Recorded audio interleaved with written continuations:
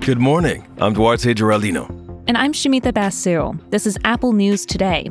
Each morning, hear about some of the most fascinating stories in the news and how the world's best journalists are covering them. After months of finger-pointing and worrying about whether to reopen schools, many teachers and students are physically back in the class. And at least 6 teachers across several states are dead because of COVID-19. All this happened since classes started, though it's still not clear where these teachers caught the virus.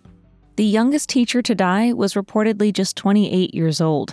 Her name was Demetria Demi Bannister, a third-grade teacher in South Carolina.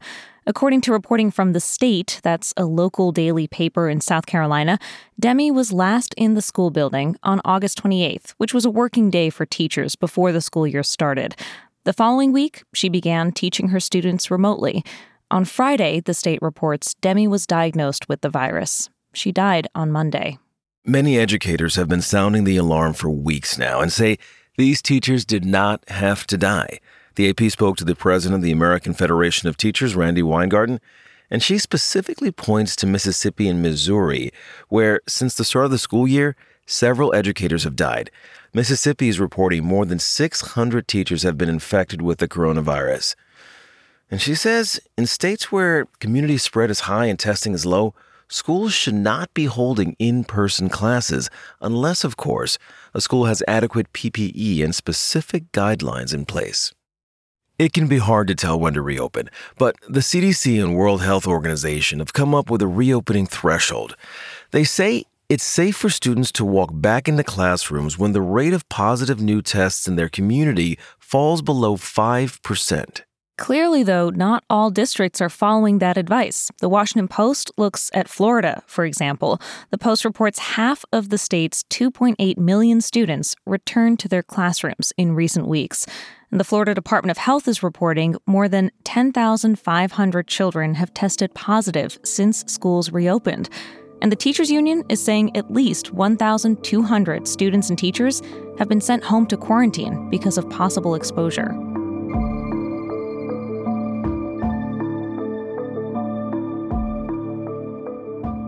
The president is claiming, repeatedly and without evidence, that voting by mail could lead to voter fraud. There's a new piece in The New Yorker that addresses this topic. Isaac Chotner, who's a staff writer there, does these Q&As with major public figures on a variety of topics. And his most recent one is with Washington's Secretary of State, Kim Wyman. She's in charge of overseeing elections in her state, which is one of 5 that conducts elections almost entirely by mail. Wyman is a Republican. She's been Washington State's Secretary of State since 2013. She's also a voting-by-mail expert, and she's been involved with the vote-by-mail process for much longer than she's been Secretary of State. And did you know, she started out as a local election official in the 1990s, and now she's giving advice to other states as they prepare for November's election. She tells Chotner voting by mail is convenient. It empowers people to vote whenever and wherever they choose. And therefore, it increases turnout during odd-year local elections. These are elections, she says, that have the most direct impact on people's daily lives, like for city council and school board positions. It's in these races that Washington State sees a higher voter turnout than other states. But she also says to do it right, states need the resources. And the reason it's been so successful in Washington for so long is because the state adequately funds the effort and is always prepared. But she's worried about states that are less prepared for an influx of mail-in ballots and says Congress is going to have to give them money so that this process runs smoothly. And, we talked about this earlier in the week. Mail-in ballots take longer to tabulate, even in states that are as prepared as Washington. In its recent primary, for example, Washington received 60% of ballots during the week of the election. It took until Monday after Election Day for a big portion of the primary ballots to get counted. Extrapolate that to the entire country with so many people who are expected to vote by mail because of the pandemic. And she said it's completely unrealistic to think that we'll know the results right away. But Wyman says if you're planning to vote by mail, do it early and know that the main 2 reasons mail-in ballots get rejected are because they're postmarked too late or for missing or mismatched signatures.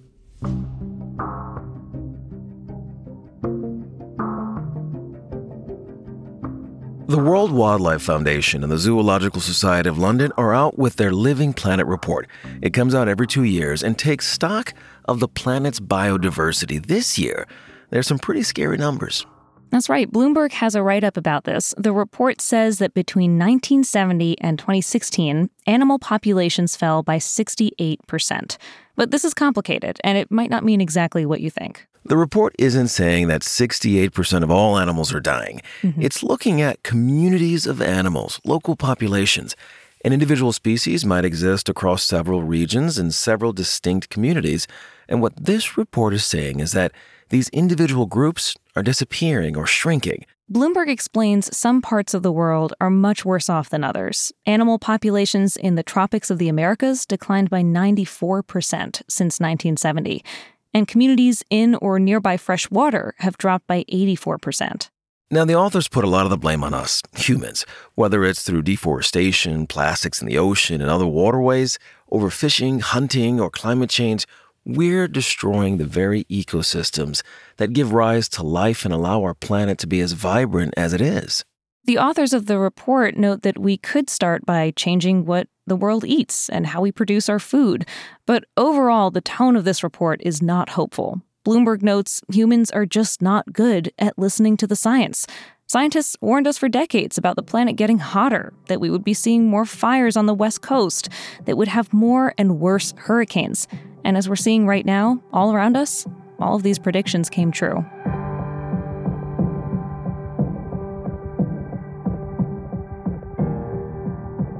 Today marks the 19th anniversary of the 9/11 attacks. Nearly 3,000 people lost their lives that day, including 40 people on Flight 93, the flight where passengers and crew bravely overtook hijackers on the plane, who were believed to be targeting the U.S. Capitol. There's a memorial dedicated to Flight 93 at the site of the crash in Pennsylvania. The LA Times spoke with the lead designer, Paul Murdoch.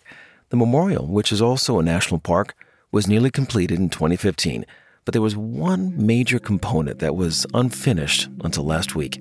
It's called the Tower of Voices. It stands 93 feet high. That height is a reference to the flight number, and inside the tower are 40 chimes, one for each person who lost their life on board. And what you're hearing is a simulation of those chimes. Murdoch spoke with victims' families while he was designing the memorial. Yeah, and he says many of the people who died managed to call their families from the plane in the final minutes of their lives. Murdoch said he wanted to create a memorial that invoked sound, one that could change and chime and sing, a monument to honor those final conversations.